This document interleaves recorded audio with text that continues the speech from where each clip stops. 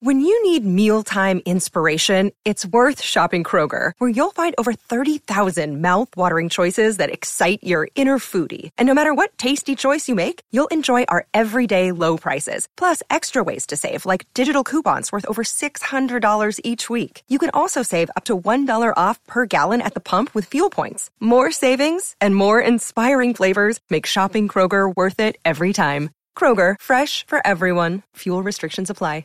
Hello, it is Ryan, and I was on a flight the other day playing one of my favorite social spin slot games on ChumbaCasino.com. I looked over at the person sitting next to me, and you know what they were doing?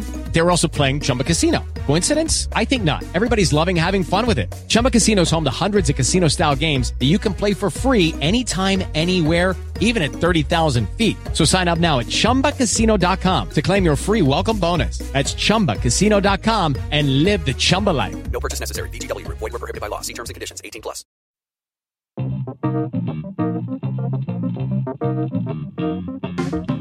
This week on Barca Talk, Deulofeu is off to England, and there's talk of an animated Barca movie. We have news from another Peña, this time in Montreal. Barça B got 3 points, and FCB Femení took a draw. We're off to a good start in the Copa del Rey semifinal, and we nearly had our first loss in La Liga, but we pulled a draw out of a wet, soppy match with Espanyol. Barca is still at the top of the table, and still undefeated in La Liga. So, let's start the show. Hey everybody, welcome to Barca Talk. Brian here. Joining me as always is Gabriel Quiroga. Brian, my Barca brother from a different mother and fellow Culés. Welcome to episode 64 of the podcast. It is currently snowing here in the Spanish capital. It's been snowing all afternoon here. But I'm super excited for my Sunday fun day, Brian. I'm headed to a pub to watch the Atletico Valencia match and then follow that up by the Super Bowl. Brian, you got any plans for the Super Bowl?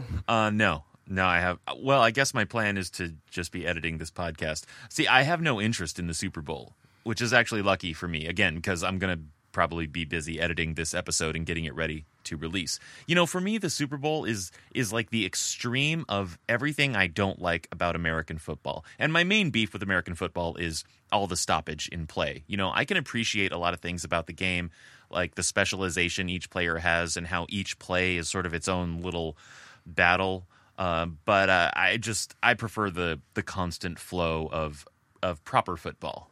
But anyway, are you rooting for anyone in this Super Bowl? No, I don't really have a rooting interest in the Super Bowl. But if I had to pick a winner, I'd probably go with New England just because of their experience and their coaching. But I totally agree with you. The stopping in the game with American football. Since I've moved here to Madrid, it's been really difficult to follow American football, especially with the time difference, but also with the length of games. So if I had to pick someone, I think it's going to be New England that's going to pull this victory off. Yeah, and I think the odds makers would agree with you. But anyway, before we get into the news and everything, we actually have some news about the show. We have a brand new website, much better looking and more functional than our last one. So please check that out, barcatalk.net.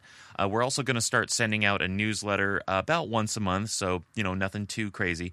But you can sign up for that on our cool new website, barcatalk.net. And if you haven't already signed up for our fan tour in April, go do that while you're listening to this episode. You go to barcatalk.net, you click on the link for the tour, and the password is BT18. Now, you do have to get to Barcelona on your own for this fan tour, but after that, everything is taken care of. 4-star hotel, tickets to the Camp Nou experience, tickets to the Valencia match. Watch that with Gabriel and all the other fans listening to this who got the package. And then afterwards, a live show at a nearby pub or something like a pub, hosted by Gabriel. And then, of course, plenty of your own free time to explore Barcelona. And, we both know from experience that there's plenty else to do in Barcelona besides football-related things. So, what's a good neighborhood to visit for you, Gabriel? Yeah, there's tons of really cool neighborhoods in Barcelona, but I think, going forward, we can definitely highlight some cool neighborhoods that I would recommend. But the first one I always recommend or enjoy visiting when I go to Barcelona is the Gothic neighborhood. It's a really cool and old neighborhood. It's got narrow streets, and most of all, it's got really cool looking architecture. You can walk around, really kind of get lost in the streets. There's lots of cool shops, tapas restaurants, and local hidden bars. Did you visit the Gothic area when you were there in Barcelona? Yeah, because we were staying in a neighborhood that was just on the other side of La Rambla when I was there last time. So it was maybe a 10-minute walk for me to get from our little apartment over to the Gothic neighborhood. And I have a particular kind of academic interest in the Middle Ages, particularly the music of the Middle Ages. But yeah, just the architecture and everything like that is also fascinating to me. So I spent a good amount of time in the Gothic neighborhood, and I absolutely loved it. And I did get lost a couple of times because there's all these tiny, I guess we'd call them alleys now, but just these tiny back pathways. It's very easy to get turned around in it, but everything in that neighborhood is old. It's made of stone. And it just, even though you're surrounded by modern people and modern things, there's still gift shops with all the, silly little gifts you can buy and the knockoff FC Barcelona scarves and all that sort of stuff. You still feel like you're sort of transported in time. And in particular, I'm a fan of cathedrals. So the medieval cathedral in Barcelona is right there in the Gothic district. And it is, for you architecture buffs out there, it is quite the example of sort of high Gothic architecture, very ornate, and but inside the cathedral is beautiful and a little dank and and big echoes, and I love the Gothic neighborhood. Yeah, it's a lot of fun. For me, my first time visiting Barcelona, I really felt like I was in Europe or back in history. And I thought that was really cool. And I really love the balconies in the Gothic area as well. It's just a really cool neighborhood to visit and check out. And it kind of also reminds me of Venice on land a little bit, where Venice is, obviously waterways.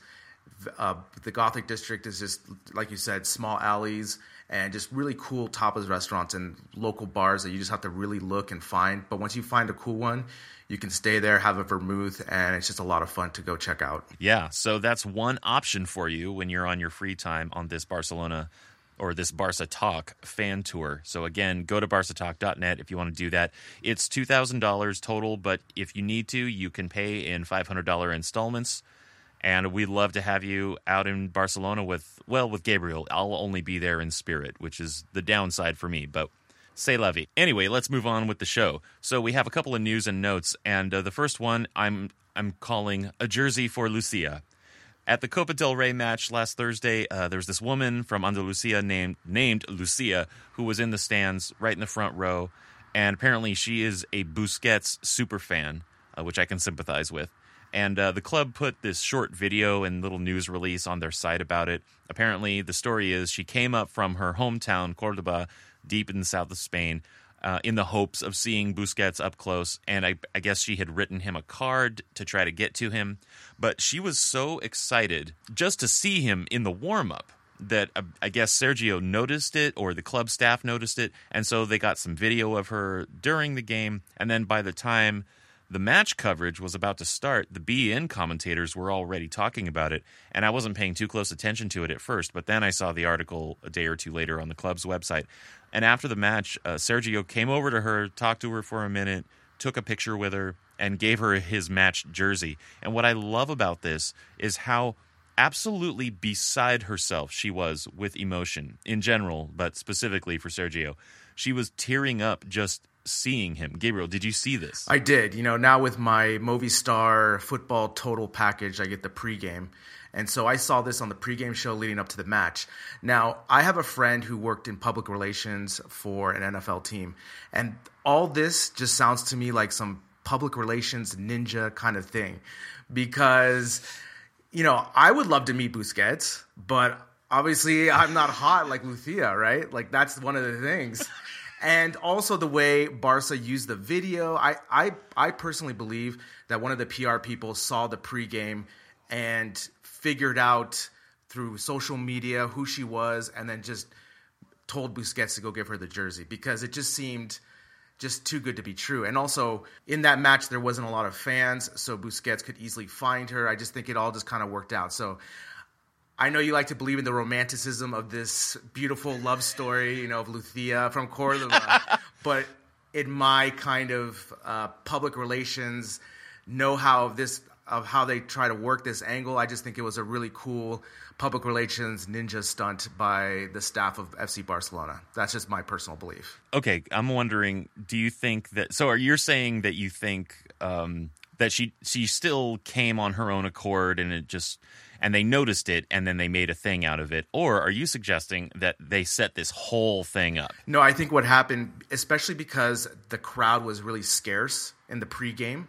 more than usual, that maybe someone from the PR noticed it, because she was on the pregame show for at least 5 minutes. They kept showing her back and forth because she was crying and so forth.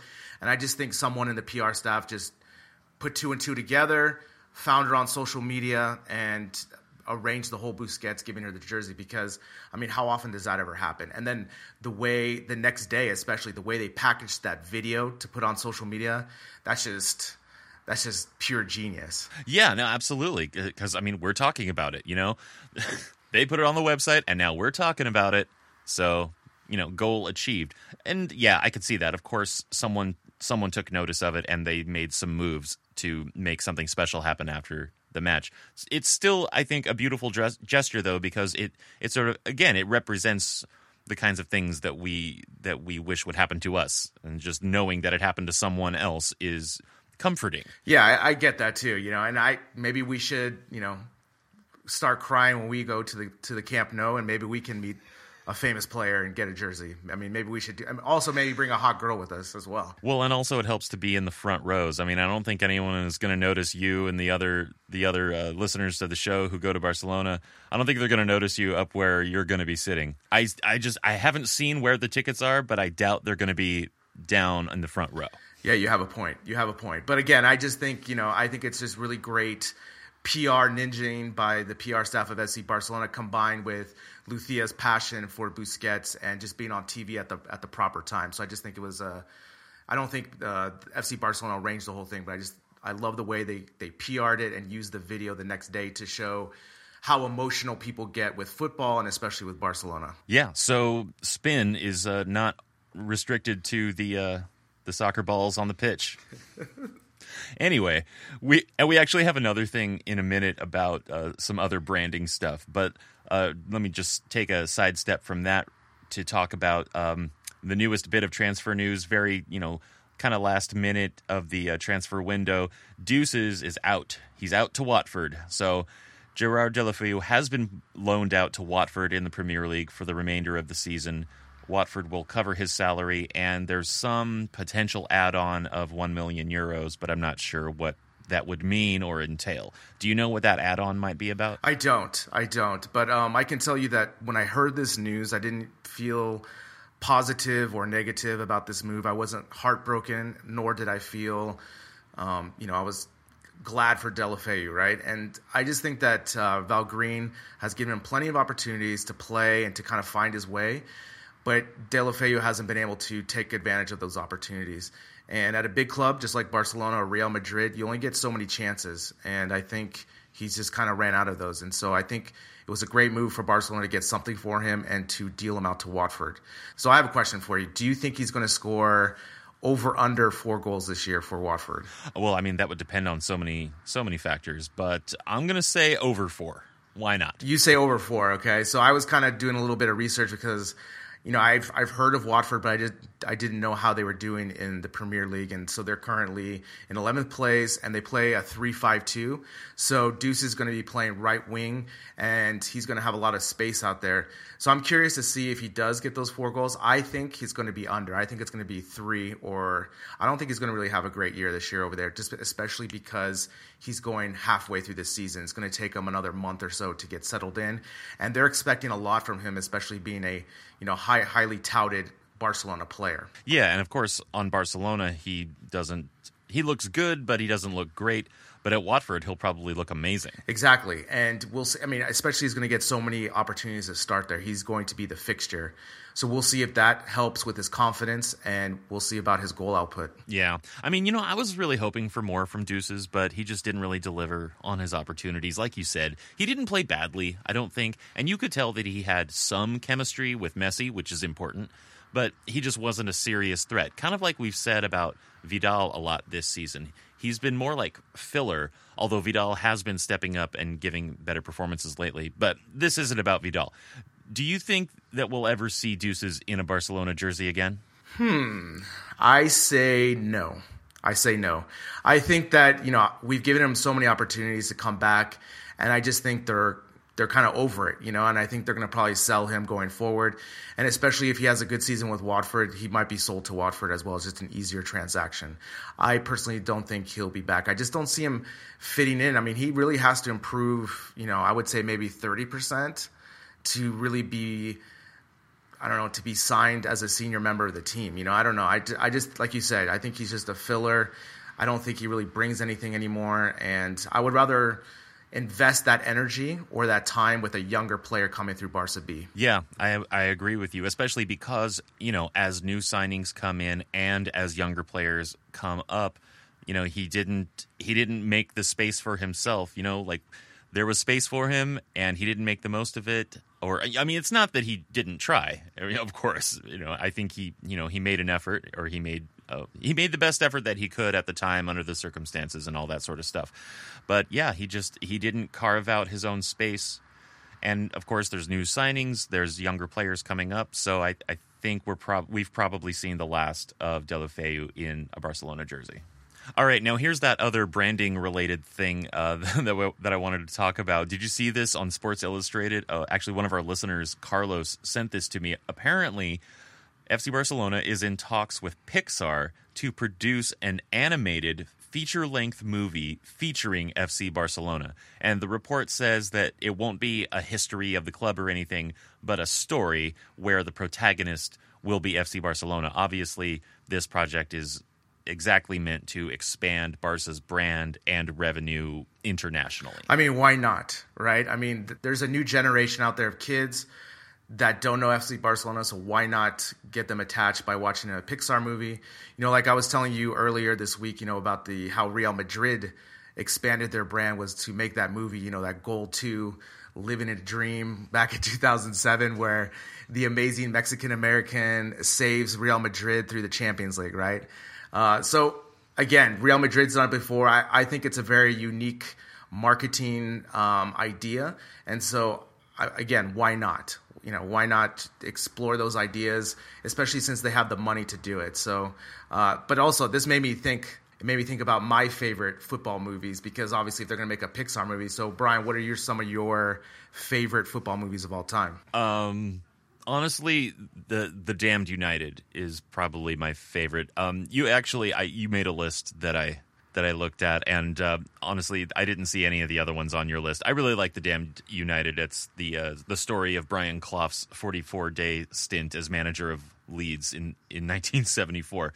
And I forget the actor's name. I've seen him in other things. He had a small part in 30 Rock for a little while as Wesley Snipes, but. But that guy is really good and funny, and it's great script, great cast, and a good story. Interesting. So that would be my favorite football movie. Yeah, I think it's a good choice. So I put here 3 of my favorite, and of course there's a lot of cheesy soccer football movies like Ladybugs and Air Bud and all these things. But for me, I have Bend It Like Beckham. Bend It Like Beckham, which is super cheesy, but whatever. My top 3 for sure is The Damned United. Fever Pitch, the original one with Colin Firth, who is an Arsenal fan. Really great movie. You should check it out, Brian. And then my last one, the third one, is Green Street Hooligans, which I just watched again today. And it has Elijah Wood, who goes to London, and it's really cool. It has to do about the firms or the gangs there in London. But my favorite part of that is when he gets punched in the face. It's brilliant. He gets punched in the face, he gets shocked, and then he realizes, getting punched in the face is not the end of the world. And the movie just picks up from there. So I definitely recommend Green Street Hooligans. It's a really good movie. Little known fact about Elijah Wood, he can take a punch. He can. And after that movie, he became a super fan of West Ham, apparently. The movie revolves around the gang of West Ham United. And so he, from the filming experience, became a super fan of West Ham. So that's an interesting fact of the movie. But I definitely recommend it. It's super entertaining, a little bit dark, but good. Okay, I'm definitely going to watch both of those now, at some point when I'm not ridiculously busy. But now for this Barcelona movie, I have some ideas because it's animated. It has to be a little bit for kids. or at least mostly for kids, actually. And I was thinking about what could this movie be about. And really, I think the best sports movies are underdog stories. So I can imagine a few different scenarios. Here's one. So this is for anyone listening to this who works at Pixar. You can use these, but I will expect some royalties. Anyway, so pitch number one. The movie starts at a point where FC Barcelona has fallen to the second division through some sort of catastrophe of management, money, or maybe even politics, and they have to climb their way back into the first division with a team with no star players on it. It's all, kind of like Major League style. They have to get, or Moneyball style, they have to get undervalued players, young players, a motley crew, put them together. All right, so that's one pitch. Second pitch, the movie starts with FC Barcelona succumbing to pride or overconfidence and loses the Champions League to their biggest rival. Now, the problem, of course, with this is that they'd also have to get the rights to use Real Madrid, or they'd have to just create a whole different universe where Real Madrid doesn't exist, and that could really throw people off, or not. I don't know. But anyway, then they have to reinvent to get back to the Champions League the next year, new manager, new players, all that sort of stuff. But I think the kids angle, a good kids angle would be the story of a young player from far away, maybe a kid from Asia, Africa, even America. Although with animation, they could change it up for each region so that for the version of this movie in North America has a little American kid. The version in Asia could have a little Asian kid. And so there'd be a story of this kid who has to, overcome his pride or fear or, whatever his failing is to work his way up through La Masia, spanning several years until he reaches the first team. And then there is a fourth possibility that it could actually combine elements of all of those into one plot. Just keep the kid and the underdog aspect, and I think you've got a winner. Yeah, I'm going to lean with number 4. I think that's just the easiest one. I think it's going to be maybe a kid who grows up in the barrio of Barcelona and dreams to play for Barcelona and gets overlooked because of his size, his physicality, right? But he has the heart of a champion, right? And so they, from just playing, that someone takes a chance on him, and then I think that's kind of maybe the storyline. I think that's the easiest one to adapt. I think everyone can identify with that, and I think that would be a home run, especially with FC Barcelona as a protagonist. Yeah, so we'll look forward to seeing that if that happens. Now, in our community segment, we have more Peña news. This came from Michael Miller. He got in touch with me on Facebook. Last week, we gave a shout to the Houston Culés, who just got their official Peña status. And this week, we have another bit of Peña news from the North American region. Club Blaugrana de Montreal they just got their Peña status in January. And it seems like an interesting story. I didn't get all the details, but more on that in a second.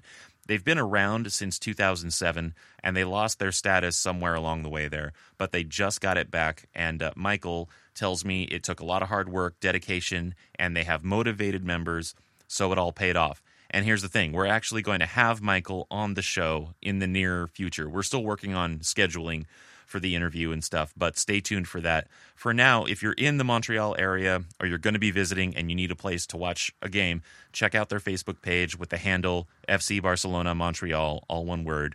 And Michael also has a Facebook group called Daily Barca. So if you want, you can check that out too. Yeah, congrats to Michael getting the Peña status.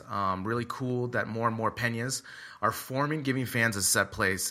When I lived in Phoenix, I thought that was a really cool thing that happened in Phoenix because there were so many transplants there that so many universities had places to watch college football. And, I went to Arizona State, so we didn't really have a viewing party there, but I had a lot of friends from Michigan State, Michigan, where else? Florida, Iowa, and so I would always go with them just to go check it out. And it's a really cool experience. I wish there were more places here in Madrid to go check out, in a set place. I know it would be a little bit politically dangerous here, but I miss having that camaraderie where I can go to a bar with fellow Barcelona Culés, and so I think that's a really cool thing that more and more Peñas are being formed, because if you travel, like when you went to San Francisco, you were able to find a set place to watch the match, no problem, and engage with other Culés and meet some new people. And just, I always think it's amazing experience to watch sports with a group of random people, but you all are supporting the same team. I think that's a really cool experience. So, I've never personally been to a Peña bar in the States, but is there any kind of difference to watching a game in the Peña bar? Do they Do they do chants? Do they do anything? I don't know. I've never been part of this, so. Well, my experience, having been to a couple different places, not many, is that it depends on the Peña, right? Each Peña is its own little club, so it has its own sort of micro culture. And in San Francisco, the Peña is made up of a lot of really nice people. They're very excited. There's a lot of joking and laughing and, of course, group cheering. But, so far I haven't witnessed a lot of chanting in the bar when the game is happening or anything like that with San Francisco. But a lot of fun stuff and, shared excitement. When I was in New York, there weren't too many people out. It was crazy cold out. It was an early Sunday morning match, but a number of people came out, and they mostly were, there. Once there was a goal, there would be high fives, sort of moving around. But there wasn't a whole lot of group chanting or anything like that going on there either. I mean, after all, it's New York, right? Everyone is cool. But the main difference between watching in a Peña or with a Peña in a bar versus just going to some random bar is at least you're surrounded by at least a few to many fellow Barcelona fans. So you immediately feel at least a little bit more comfortable. I mean, like for you being in Madrid, that's the absolute worst place for you to find a spot to watch a Barcelona game in public and try it and hope to find other people. You'd be better off in Salamanca. True. And I mean, there is a couple Peñas here, but they're a little bit far away from me. So that's why I haven't gone to visit them. But usually what happens, when you go to a bar, you do find other culés there, but they're just kind of in secret, and obviously when Barcelona scores, people will cheer and so forth. But, I miss that kind of camaraderie. Like I said, when I went to these college football viewing experiences, they would play the fight song. People would be so amped when they scored a touchdown.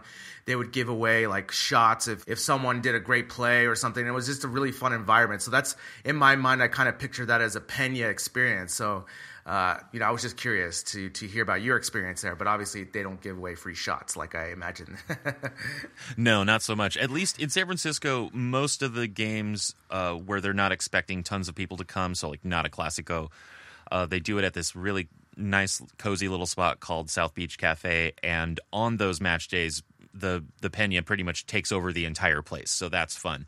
The New York place where that Peña gathers, they actually cater to multiple supporters clubs, and they kind of segment the geography of the bar so that each group has at least a couple of TVs, maybe even more, to watch their team. But yeah, they're more equal opportunity as far as that goes. But anyway, I really like how we're connecting with the folks from the Peñas more lately, and I want to hear what's going on with all of them, even the unofficial ones, and spread the word here.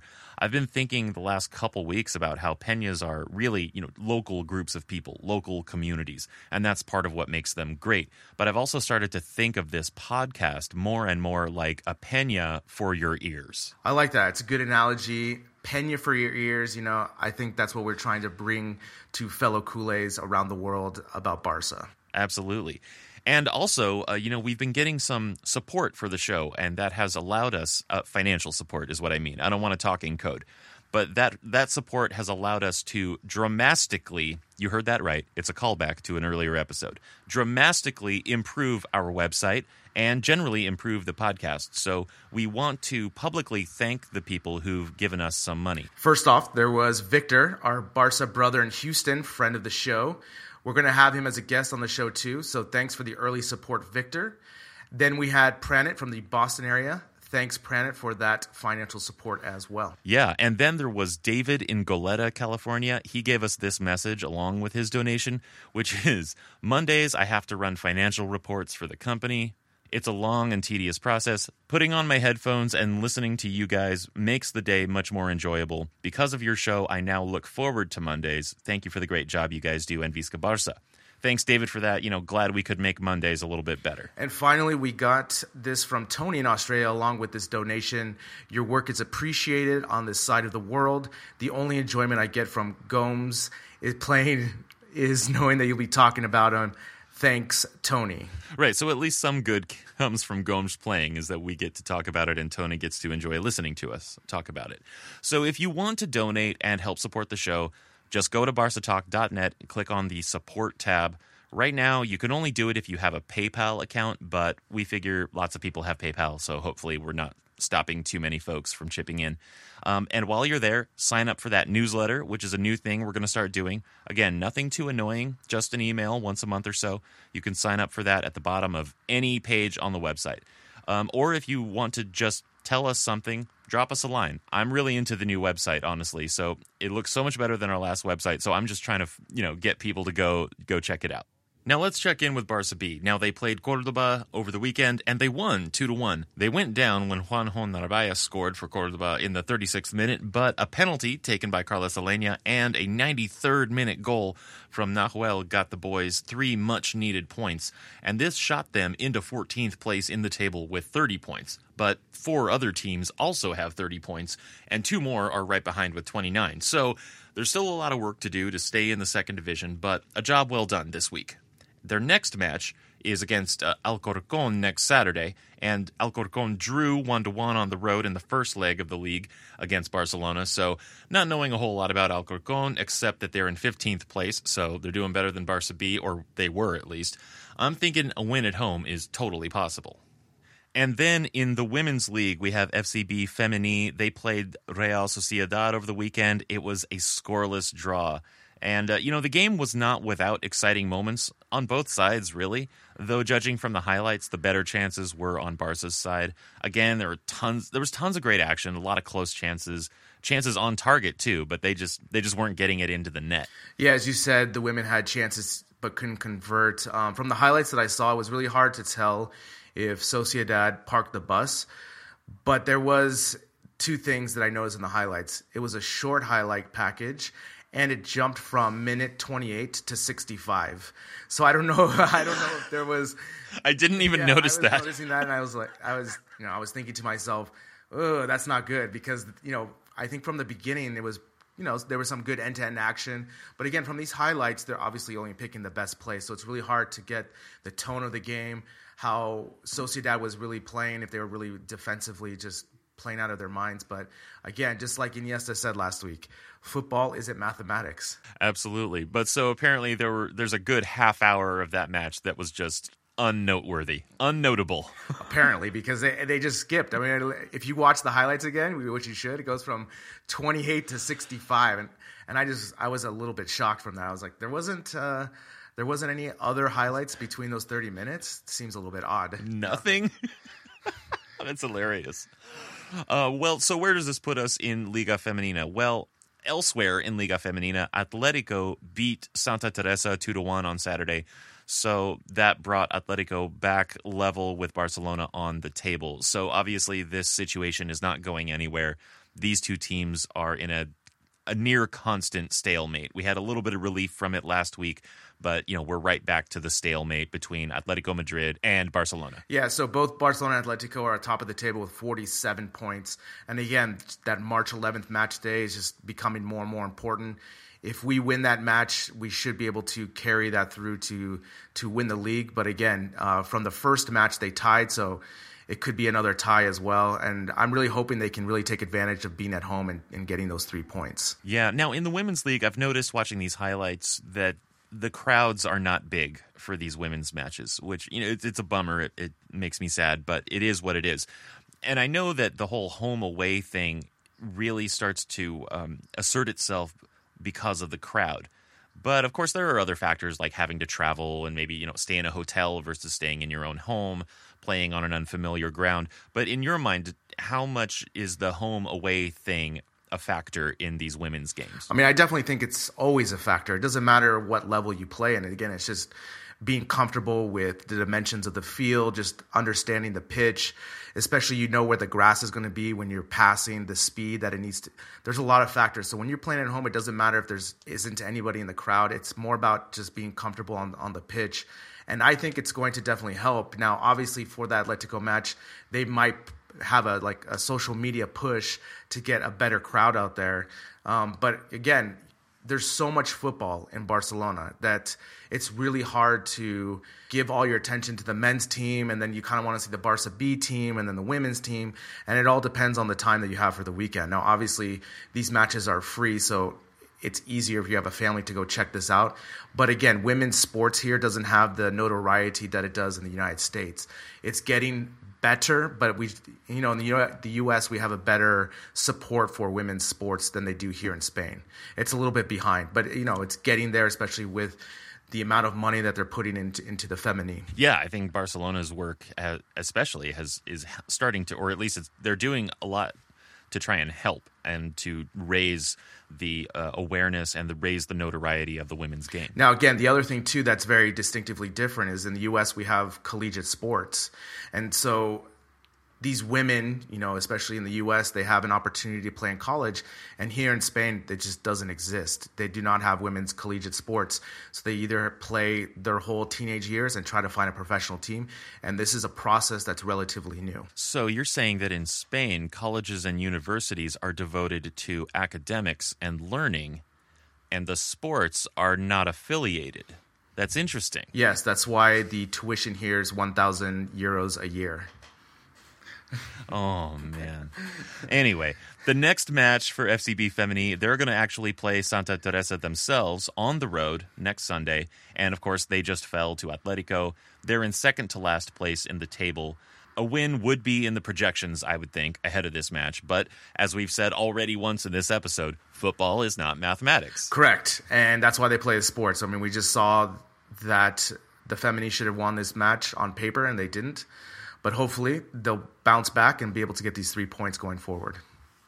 All right, so let's talk about the first team. First up, the Copa del Rey. Overall, Sevilla and Leganés drew in their first leg at the Butarque of the semifinals, so that was an important away goal there for Sevilla.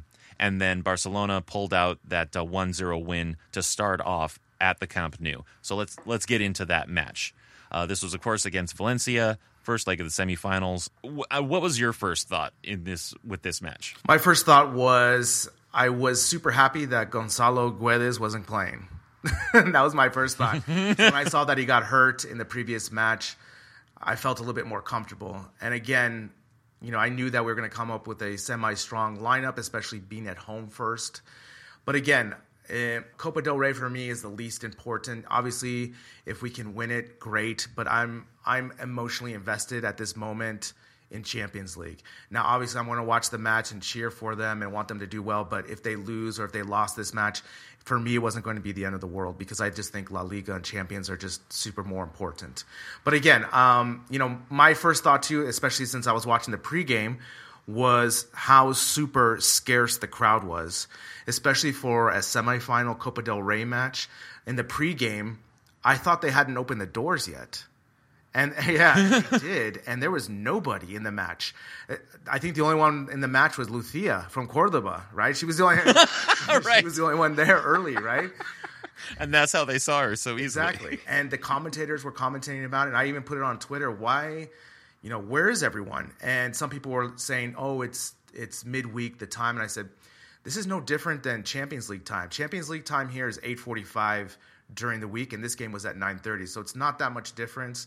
I just think that, these midweek games, especially Copa del Rey, as I've said before, I just don't think many culés in Barcelona really care that much about Copa del Rey to really attend these matches. Yeah, I would agree. And even attendance at the final is not always that great because, again, even the final is usually held on a non-weekend day.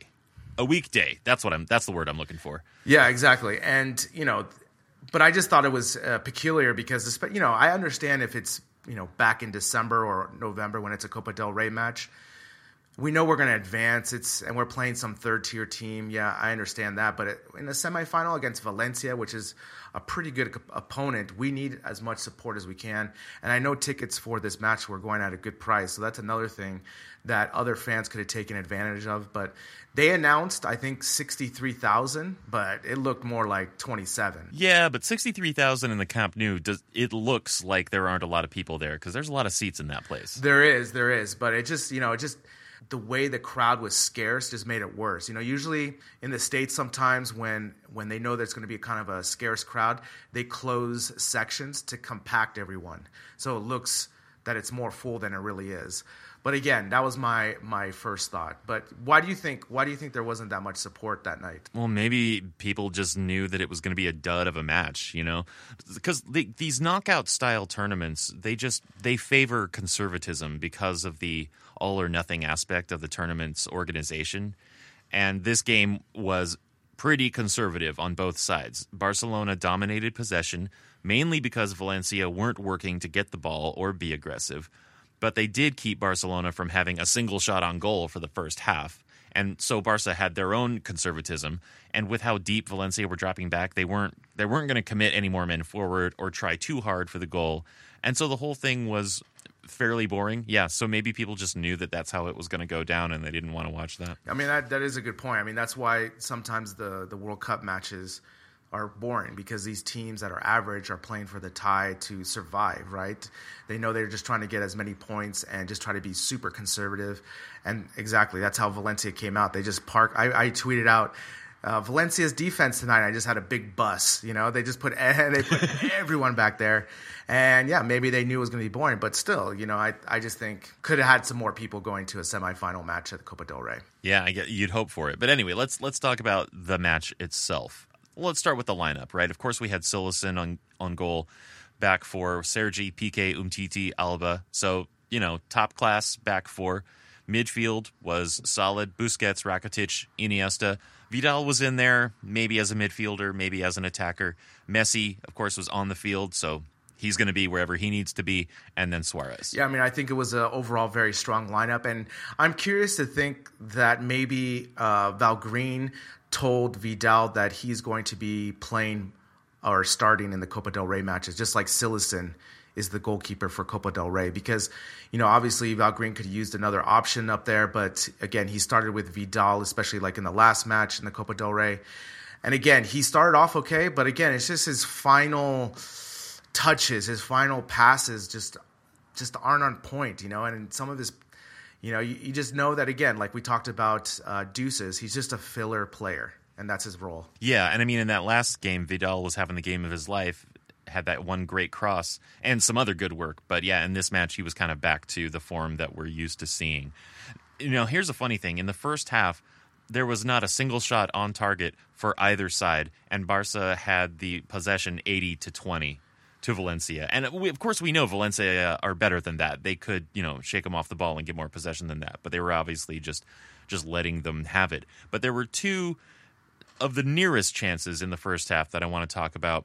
And this was late in the first half. In the 38th minute, there was a drive into the box from Iniesta, a ball in for Suarez, dummied for Vidal, who just wasn't there. Do you remember this play? I do. I remember this play. And again, it's just, lately sometimes Suarez tries to do too many dummy runs, and he should just take the ball and try to score. Like that's his job. And I understand he's trying to get everyone else involved, but again, a failed dummy. He did that today again in the Espanyol game. And I know he's just trying to get everyone involved, but again, Vidal wasn't paying attention. He just doesn't see that play develop, and he doesn't make the run, and so it's a wasted opportunity. Yeah. And now, just a minute later, there was a nasty foul on Messi by Pereira. He got a yellow card, and then on the free kick, Messi whipped it in really well, and Suarez almost got his foot to it, but didn't. Yeah, again, and Messi, again, in these last 2 months, he's just been masterclass with free kicks, right? Not only scoring direct goals, but also having dangerous passes. And again, when he's outside that box, he's either going to take a dangerous shot or have a dangerous play. And that's just a really, again, we have Messi and you don't. Yeah, exactly. And no matter what, you take away his scoring, you still have a playmaker. You take away his playmaking ability, you have a great leader and someone who can just, pull players wherever he needs them to be. So often than not. And just, his skill, but absolutely, his free kicks have actually gotten even better this year, I think. Now, okay, so we saw Coutinho come in for Vidal in the 58th minute, which was cool.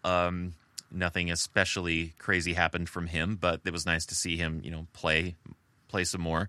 And then I guess really like the biggest moment was the goal from Suarez in the 67th minute.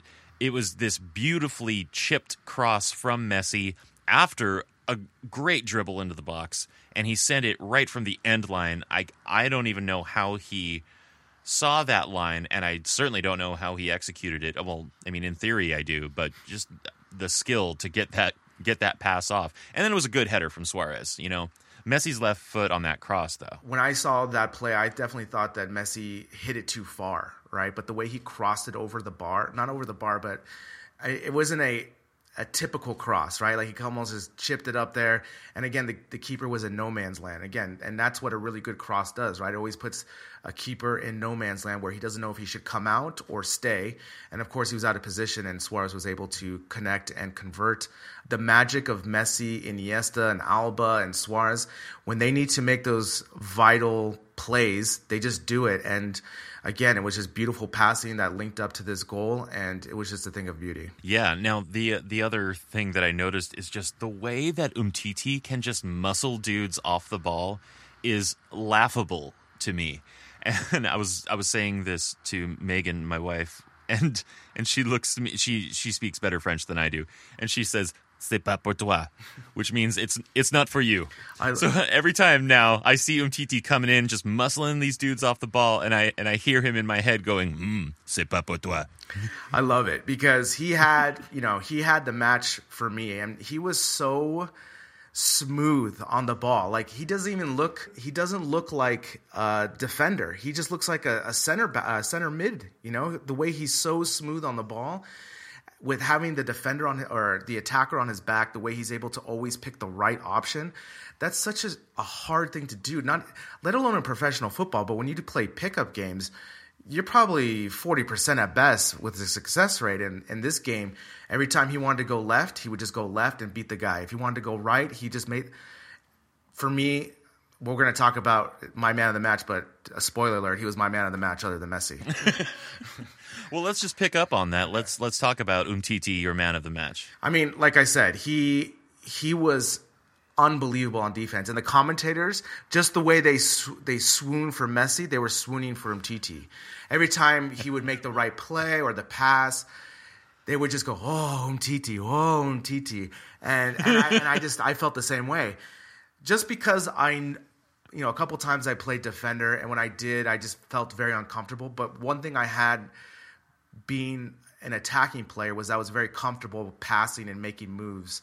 And I just feel it's the same way with Umtiti. Umtiti looks almost like a striker playing defense. And the way he's accurate with his passing, again, the stats here, he was 93% accurate with his passing out of 58.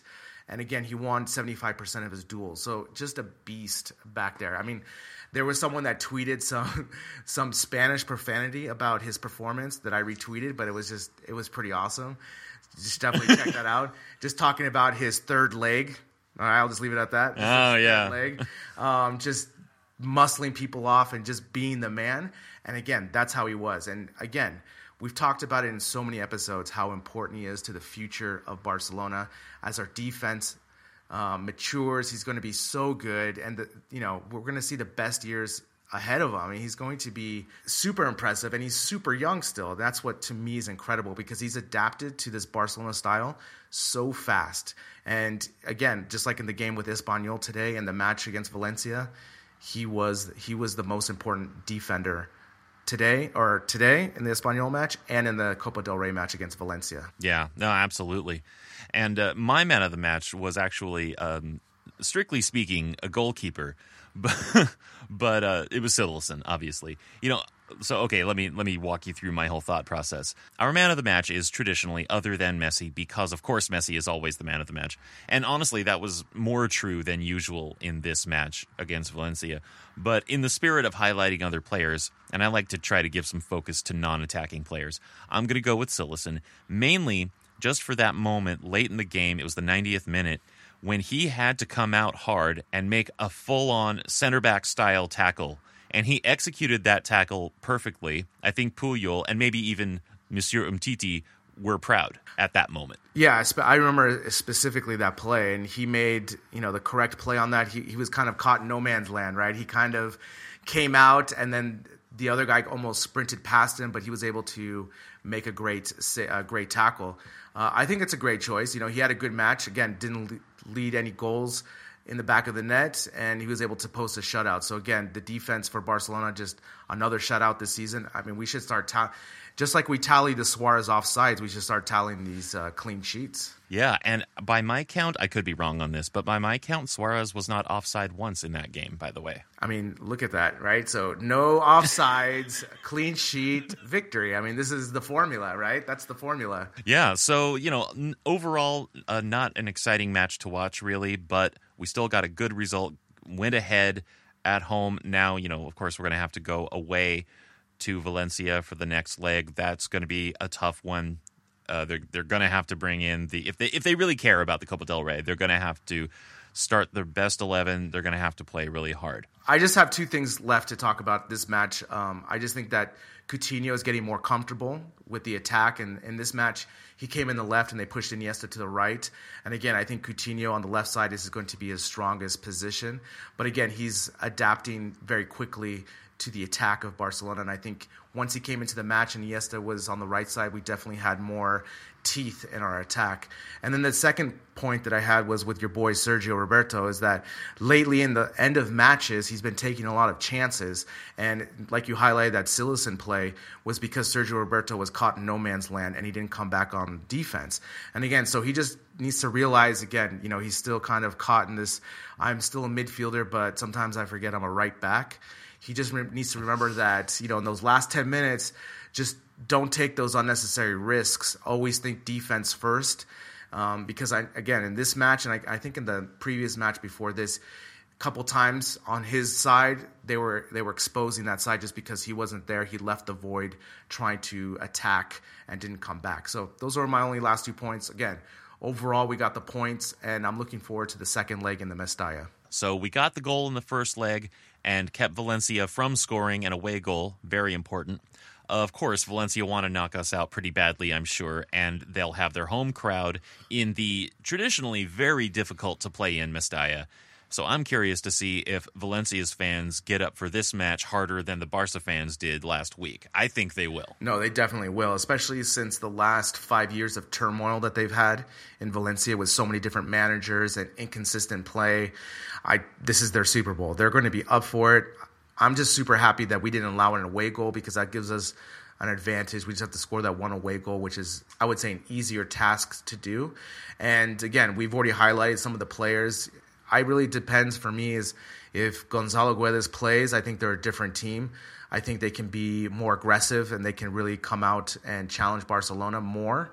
But if Gonzalo doesn't play, then I think we have an even better shot of advancing to the final. Yeah, now the player that I want to watch is Dani Parejo, because I think one thing that Barcelona did very well in the first leg was shut down Dani Parejo. So I have a theory that the heart of the tactical battle in this next match is going to be around how Valencia can get Parejo free to make something happen, and if Barcelona can continue to close him down. Yeah, I think that's a good point. And, I just hope we don't get screwed with a non-goal call like we did in the first time in the Mestalla this year. And I think that Valgrin will have a good plan against Valencia. And again, we're going to be going with a strong lineup. And if we do the same things that we've been doing all season long with sound defense and good passing, and if it's not crazy raining like it was today in Barcelona, we should be able to advance to the Copa del Rey final. Yeah, and again, we are that one goal ahead, and we've had a great defensive record, best defense in the league. Probably, I haven't checked, but probably the best defense in the Copa del Rey also. So even though they're going to probably come at us pretty hard, they're going to have their home crowd. The Mestalla is not an easy place to play. I do think that bare minimum we could have another fairly defensive match. Worst case scenario, fairly defensive match from Barcelona, and we still get the win and still advance. Yeah, I think that's a good point. And I also think we'll probably go in a 4-4-2 with Messi and Suarez up top, and maybe Pauly and Coutinho and Iniesta type of combination. We'll see what happens. But again, I'm confident that we'll be able to advance. I just think that with Valgrin's tactics, our talent, and the want to advance to this Copa del Rey final, I think we should be able to do it. Yeah. Now let's talk about La Liga. Overall in La Liga, let's talk about some matches. Betis beat Villarreal 2-1, so Villarreal dropping points, but remaining in 5th place, 4 points clear of Sevilla. And then, of course, there was Levante Real Madrid. Madrid scored first, but Levante were holding them to a draw with a 42nd minute equalizer from Boateng. And then Isco scored in the 81st minute, putting Real ahead. Of course, at that point, we all probably assumed it was over. But an 89th minute goal from Pazzini brought Levante level, and that is where it ended, 2-2. If only Villarreal had won or drawn, they'd actually be level with Madrid, or better yet, ahead of them. But Real are still in 4th place with 39 points, though they still have a game in hand. When we first started doing the podcast, we were talking about our social media preferences, and you told me that you didn't really like Twitter that much, and I was, okay, fine. But this match, for example, was one of the reasons why I love Twitter, because I had just came home from visiting my cousin in the outside of Madrid, and I was exhausted because they had kids, and I don't have kids, so I had to spend all this time with the kids, and I was just exhausted. So I came home, and I was just working on some things, and I had Twitter in the background, and I just see people starting to talk about the Levante match, and so it was 1-1, and I'm like, okay, I'll put it on. And of course, again, I have the Movistar package. I get every game. I put it on, and I start watching. And of course, as soon as I start watching, Isco scores, and I go, oh, come on, are you serious? And in that moment, I don't know if you saw this, they panned to Ronaldo because they subbed him out, and he just looks at the camera with a number one, that they're going to win.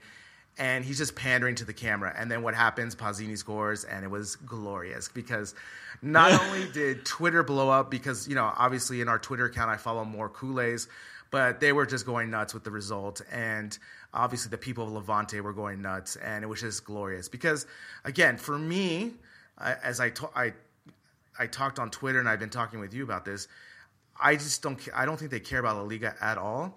However, I'm really nervous about the PSG game because I think they're going to be super motivated for the PSG game. And I don't think PSG has been playing – obviously they've been winning all their matches, but I don't think they've had any rival. So I think the advantage is going to go to Real Madrid. And if Real Madrid knocks out PSG, it's like a whole different season for them. So, again, I just don't think they're motivated at all for La Liga at all. No, I don't think so. Well, at this point, it's clear that they just can't win it. So maybe that's also bleeding into it. Yeah, it's a good point. And the other thing, too, is, more and more we're just seeing that Zidane is really not that great of a tacticianer. He's just – what he was able to do was just man-manage them. And because Real Madrid had so much talent, just put him out there and they're doing right. Because all his substitutions seem to backfire this season, and they're not making any changes. You would think that they would just kind of make these changes. But again, whatever. They're sucking. I love it. And again, this morning I took a picture when I was having breakfast at a cafeteria. I was having my coffee with the Marca newspaper, and it just had Benzema on the ground, looking like he was crying. I was like, this is the best breakfast ever. One of the best breakfasts ever, at least. Yeah. But maybe the best breakfast ever. Now, also, we mostly focus on the top 5 teams when we do these league roundups, but I have to tip my cap to Eibar beating Sevilla 5-1 on Saturday and getting well into the top 10 in the league. So, mighty Eibar for sure on this one, right? Yeah, and this is the thing that always, when they talk about Barcelona winning so many games, it's so hard to win these games, especially when you have a midweek match. Now, Sevilla had a Copa del Rey match, and then they get throttled on the weekend by Eibar. It's just remarkable. And Sevilla has significant talent. But again, it just shows that, again, as Don Iniesta says, football is not mathematics. All right, that's the third time we've said that this episode. I think we have to cap it after that. And finally, the Atletico Valencia match, big match in relation to us, because those are our 2 closest rivals. Atletico beat Valencia 1-0, and it was a great goal, honestly. Angel Correa scored a very nice goal from just outside the box, curling it into the top corner of the goal in the second half. So Atletico narrowed their deficit to 9 points behind Barcelona, and Valencia are now 18 points down in third place. But anyway, let's talk about the league match against Espanyol. This was, the final installment in what turned out to be Barcelona Derby fever. After the loss in the first leg of the Cup quarterfinals at RCDE Stadium and then the comeback at the Camp Nou, this league matchup was the last time they'd meet this year. And, of course, again, back on Espanyol's home ground. Of course, every time Piqué had the ball, the fans whistled him, but he's used to that. It doesn't seem to affect his game much. Yeah, and I thought, with the previous results from the weekend, I definitely thought that Val Green was going to go with a more B squad for this match, just because I thought, he had the luxury to do that. Why not use it? And of course, in the lineup, Messi didn't start. They had Ter Stegen, Semedo, Piqué, Umtiti, Digne, Busquets, Pauli, Iniesta, Coutinho, Paco, Suarez. I definitely think it was still a good lineup, especially having Paco and Suarez up there with the tandem. I thought it was going to be a formidable force. However, just like I noted earlier in the podcast, it's been snowing all day here in Madrid, and it did not stop raining in this match. I mean, this match rained the whole time, and the pitch was awful. And so it was going to be a difficult match from the get-go. Yeah, I mean, it was raining really bad in Barcelona. And actually, Espanyol, they came out pretty aggressively. Like, Umtiti had to break up a pretty dangerous play in just the 3rd minute.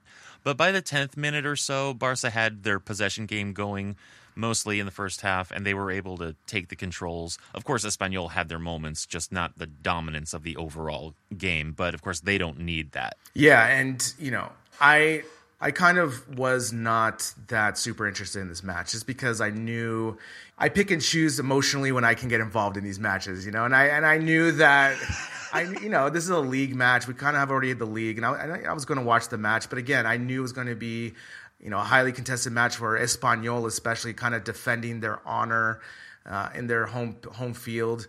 But for me, the first 60 minutes for me were kind of boring, just because with the rain, there was a lot of kickball action, where we weren't able to possess, we weren't able to pass, especially when they were trying to pass. Either the ball was cut short or gone too long or bounced weird.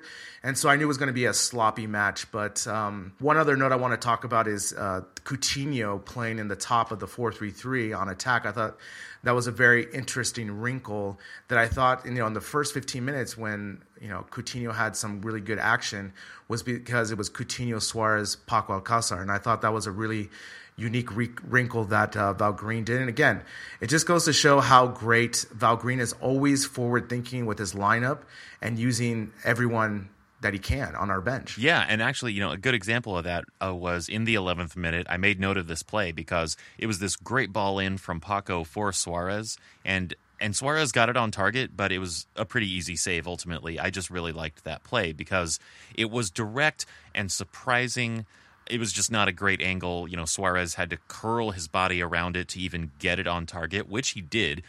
So it didn't have any real placement or power. In general, I like this Paco and Suarez pairing, and I wish we would see more of it. But then also bringing Coutinho into it also just, again, adds another wrinkle that creates some danger. Exactly, and we're going to be using this La Liga, again, like a second preseason for Champions League matches going forward. And I think it's a really nice luxury because now we can afford to put Coutinho in different positions. We can use Paco Alcácer more. And I like we've noted before, I like having Paco and Suarez up front as the two and then Messi behind them as the playmaker. I think that's a very formidable attacking force. That's a type of formation that would be really advantageous against a team like Chelsea, where we have two forwards and then they have to guard Messi. They don't know who's who to defend. But again, I thought Coutinho's, especially his ability to shoot from long distance, is going to give us a new dimension that we've really never had in FC Barcelona in like the last 15 years. Yeah, and he showed that in the 22nd minute. This great shot, and it came off the post. It was so close, but it was this great shot from the edge of the box. And just knowing that we have that kind of quality shots coming in from outside the box is just another one of those attacking threats. And we have, with the right lineup, at this point, we have all of the attacking threats.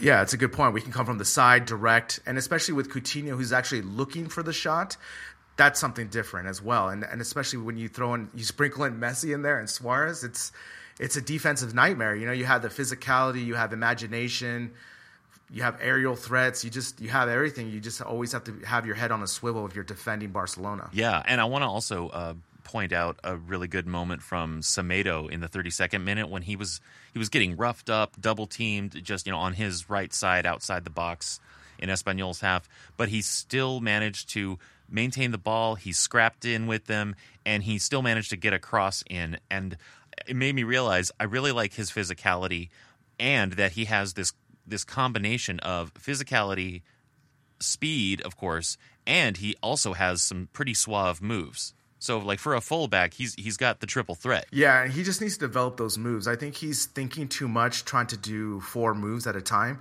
I think with his speed and his agility, he just needs to do 1 move and go. I think that'll benefit him a little bit more, especially I remember when you're talking about the cross, he was kind of dancing the ball a little bit, and the fact that he's so physical, he was able to escape from that. But I think prior to that, if he would have made 1 move and got to the corner or to the end line and made the cross, I think he would have had enough space to make that happen. But again, Semedo is starting to get more confident. I wish, Brian, I wish that in this match that Val Green would have just left Digne and Semedo to play the whole match. I know that eventually we were able to get the result, the 1-1 tie.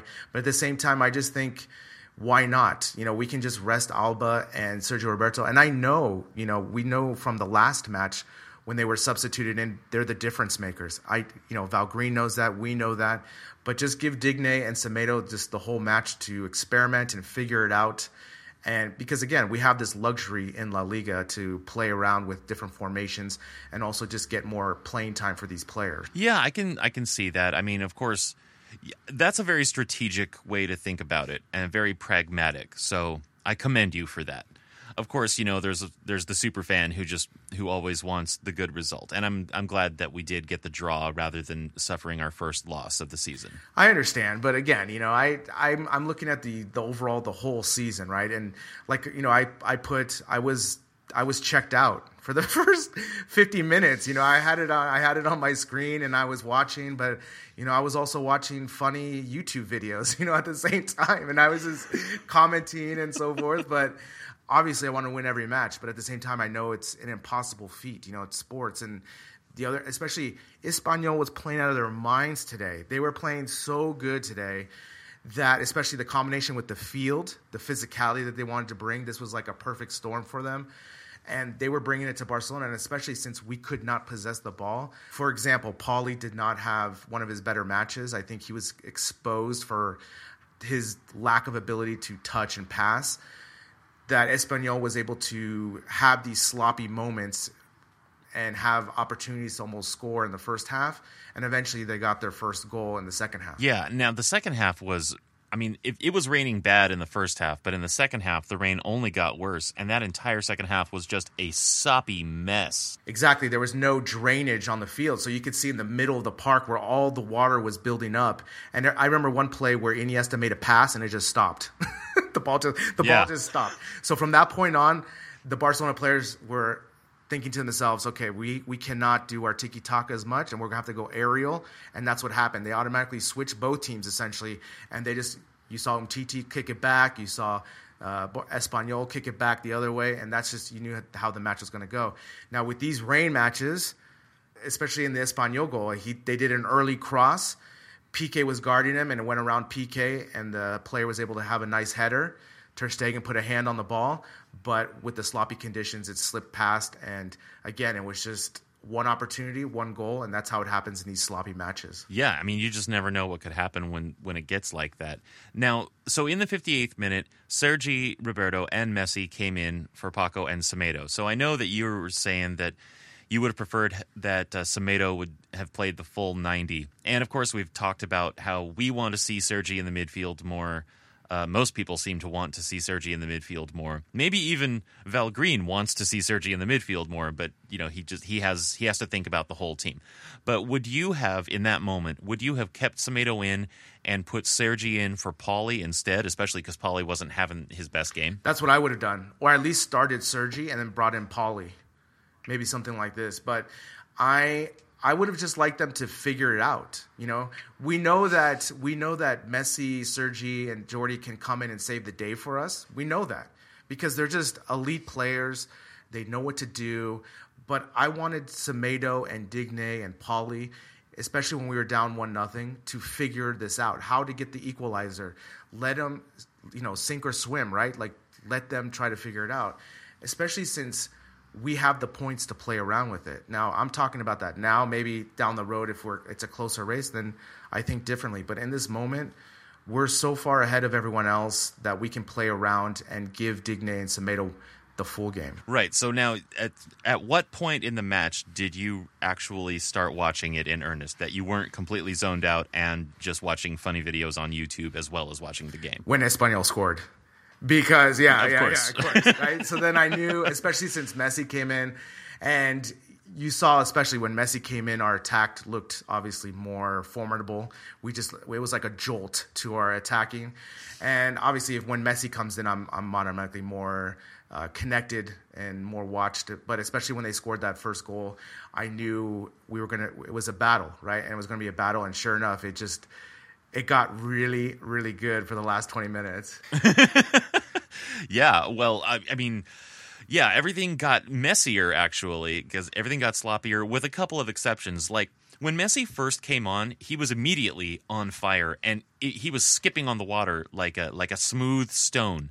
But then again, after a few minutes, Espanyol kind of got his number, and they were shutting him down a little bit more. But just the way the ball was flying around, you could see how like it was really hard for everyone to get good contact on the ball, and just so many more of those ground passes that just died after a few yards.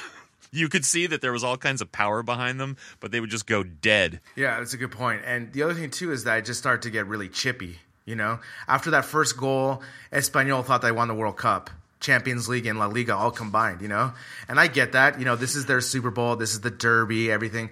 But, you know, when I think of Espanyol, I don't have any feelings towards them because we've beaten them so many times. It's not really a rivalry, you know? Like, does a hammer have a rivalry with a nail? No, it doesn't. You know? It just doesn't. And you know, we've talked about how, you know, politically and especially being in the same city, it's a different feeling. And especially, you know, these matches have been more contested. But in the same time, we won one, we tied one, and we lost one. So, you know, and we still march on in the Copa, and we're still going to win La Liga. Like, they haven't done anything. So for me, especially when they scored that first goal, they started getting chippy. They started thinking, you know, their shit don't stink. And that's when I was like, okay, this is going down. I'm focused, and I started tweeting a lot, and I was into the match after that point. Yeah, and well, let's talk about the goal that Espanyol scored for just a minute, because it started with a bad giveaway from Ter Stegen, which normally he doesn't do, right? But again, with these rainy conditions, anything that could happen very well might. And then there was just a really nice cross in from Sanchez, for Moreno, and it was just a really well-headed ball in. Yeah, I mean, that's a good point. It started with Ter Stegen's bad giveaway. Again, I think he was just overconfident of his passing ability, especially in these conditions. He should have just cleared it to the midline, but he tried to do this cheeky kind of chip pass to Sergio Roberto. But again, you know, with these conditions, the ball wasn't true. And it was just a great pass, you know, and the pass reminded me of last week when Rakitic had that almost goal with Messi, where it was an early ball, it was high, and it was curved around the defense, and it just, you know, it went perfectly to Moreno's head. And it was just a really nice goal, and you just got to tip your hats to Espanyol on that goal. Yeah, it was a really good play. Now, of course, then we luckily came back and got a goal from, of all people, from PK on a free kick. Great ball swung in from Messi. PK shook his man with some help from Busquets, kind of running a pick on him, and PK got his head on the end of it. I mean, did you doubt it? I mean, everyone. I mean, it had to be him, right? After all the smack talking he's been doing on Espanyol, and every time he touched the ball, everyone was whistling in this match. I mean, everyone loves to hate PK, and it was huge, you know, off a set play. He was able to get a really nice header, and the keeper wasn't able to save it. And again, set plays in this moment are huge because when it's so sloppy, you don't have the proper footing and anything can go. And we just had a nice goal and we were able to tie the match. And of course, PK gesturing to the camera.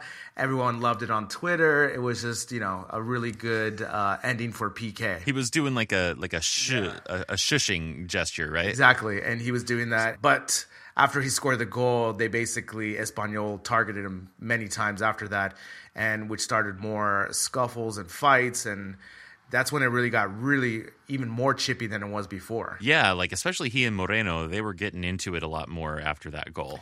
You know, I don't mind, you know, when other teams try to be physical and try to go after us and so forth, but just don't go for our knees. And that's what Moreno kind of did on that play where PK tried to kick it and kind of went for his knee. Push him or whatever. I'm down with that. If you're frustrated, that's cool, but just stay away from ankles and knees, and I'm good with that. And Moreno came in hard on his knee, and PK was shook up. And of course, he was talking shit to him afterwards, and it started a whole scuffle.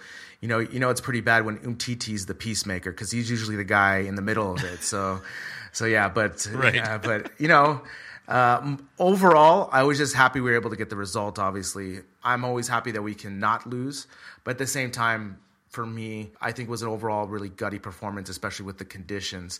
And again, we're just mentally tough. Yeah.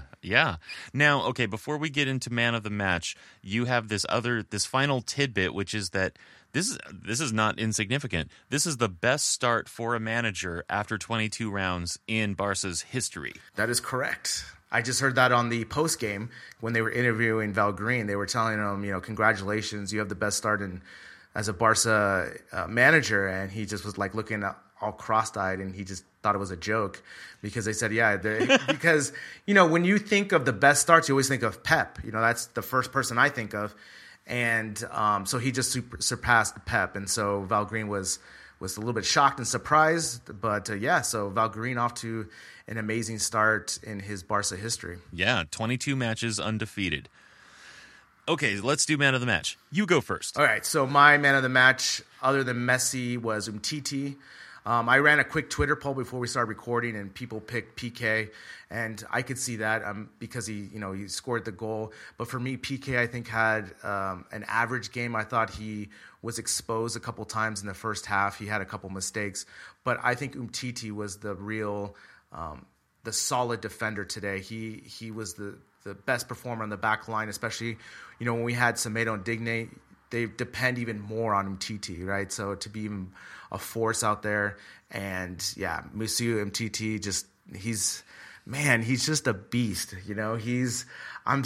He's becoming one of my favorite players. I love the way he's so smart, looking at the angles of the attack, and he's just able to just see the plays. It's a really hard thing to do, and he does it so smoothly. So, he's my man of the match. What did you think of his performance today? I thought it was fantastic, and I think that comparing him to PK is, appropriate. And PK, if anything, he broke up Espanyol's play mentally, but Umtiti broke up their play physically. And like you said, he sees the angles, he has great vision for how the play is developing, and he has all the skill in the world and all the composure to do all of that breaking up. And we've compared him to Puyol in the past, and I think it's worth noting this again. He reminds me in so many ways in terms of where he positions himself and how he reads the game and how clean his tackles are and everything. He reminds me so much of Puyol. So it's like if Puyol were about 1.5 feet taller and a touch faster also. That's the thing, is that Umtiti's not the fastest defender you've ever seen, but he's so cerebral. He sees the plays develop before that he can get to that point faster than an attacker.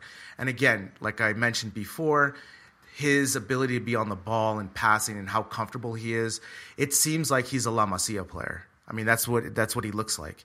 And to me, I just think his, every game, every season under Barcelona, he's just becoming more and more comfortable, and he's just a stud, just a pure stud. Absolutely. So who was your man of the match other than Messi? I'm going to go with Iniesta because of all the men on that pitch, a really wet, hard to play on pitch, he still looked like magic. He was the only one that I noticed who was really trying to put his short passes in the air to get around the wet surface, and they still had deadly accuracy.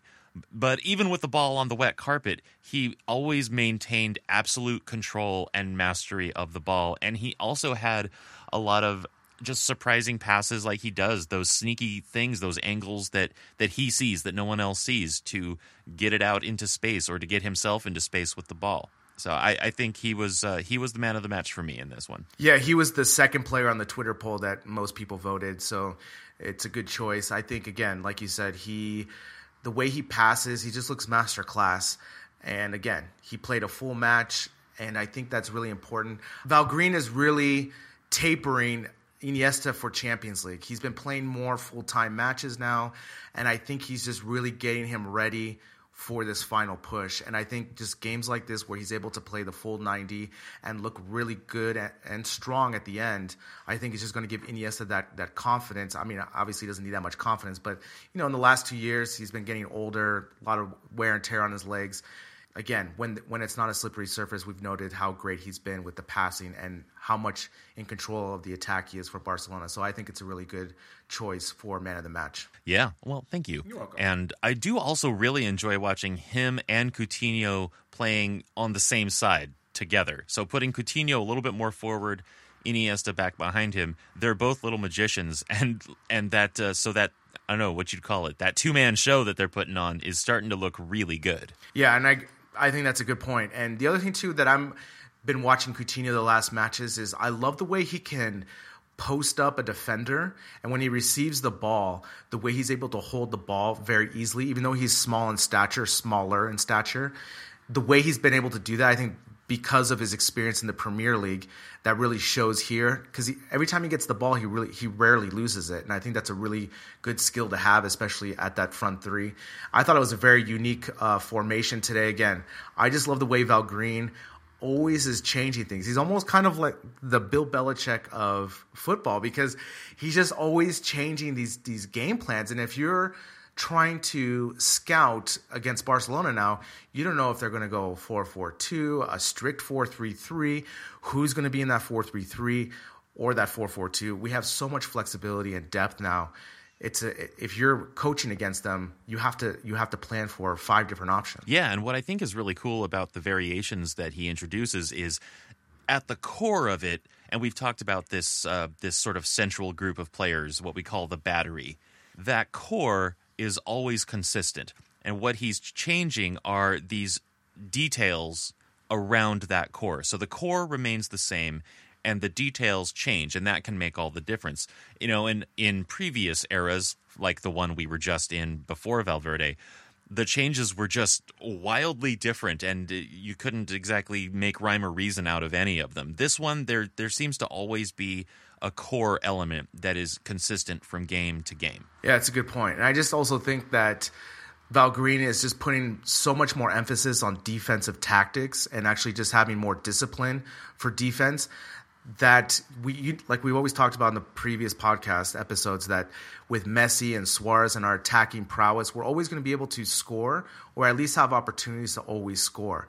But if we can hold the defenders to clean sheets, that always puts us in the driver's seat, and that's what we're able to do this year. And that's really what Real Madrid is not doing this year. For example, they're not able to defend, and I just have to say this one quick thing. Sergio Ramos, man, this guy is the most overrated defender of all time. I swear to God. I know he's had clutch goals, but last night, in the last goal, like, he gets exposed, and then what does he do? Instead of trying to rally the troops, he starts yelling at other players when he was the one at fault. Anyway, that's my I love that moment, because I just think he's such an overrated defender. But anyway, I totally agree that Valgrín is just, I just really hope that he's doing this, and in the big matches he continues, because obviously we haven't won anything yet, but the way everything is laying out right now, it just looks spectacular to the treble season. Spectacular. Thank you. Now, the next match we have to worry about is against Getafe in La Liga, and this is back at home in the Camp Nou. So if this is the home leg in La Liga, the first leg back in September was a 2-1 win in our favor at the Alfonso Perez. And now we're at home against 9th place Getafe, who have been in pretty decent form lately. They've had 2 draws, 1 win, 1 loss in their last 5 matches, and I forgot to check what their very last match was. But yeah, on paper we should be able to beat Getafe, especially at home. Obviously, this match was super important in my podcast history, because this is where my love for Paulinho started, when he scored the game winner. So we need to note that. But again, they should be able to win. This could be another homecoming match for Barcelona, depending on what time they play. I could see even a 3-0, 4-0 rout. I just think that Getafe will be overmatched with our talent, and hopefully we'll be riding high, advancing to the final. We should be able to just have a good performance against Getafe. Yeah, now, for me, any player to watch for Getafe, I am a little bit interested in this attacking midfielder, Francisco Portillo. He's 27. He just moved from Betis this year permanently after a loan period. So he's been playing for Getafe for a little while, but he was on loan, and now he's just free and clear. He belongs at Getafe. And he's made a lot of appearances, and he's the team leader in assists with 3. And he scored 1 goal, too. So, again, on paper, that doesn't look too threatening. But, if he can get a good assist in, he can get some service in, something could happen. Again, when we profiled this match at Getafe, we talked about that it was going to be a difficult match just because of the time and where they were playing, because Getafe gets up for this. But again, if this match was in Getafe, I would be a little bit more worried. But since it's at the Camp Nou, with our roster, we are superior in talent. Yeah, no, we are. That's true. So, again, we're looking for a win. We're expecting a win. And again, especially because it's at home.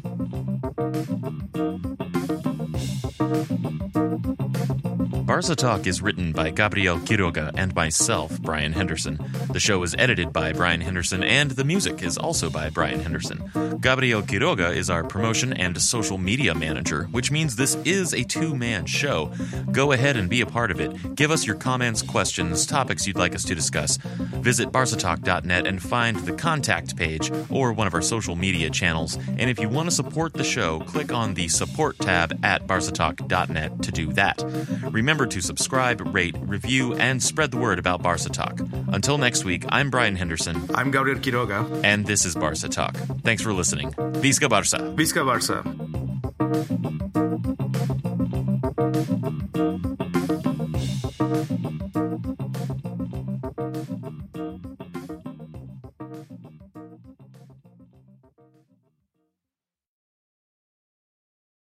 Sports Social Podcast Network.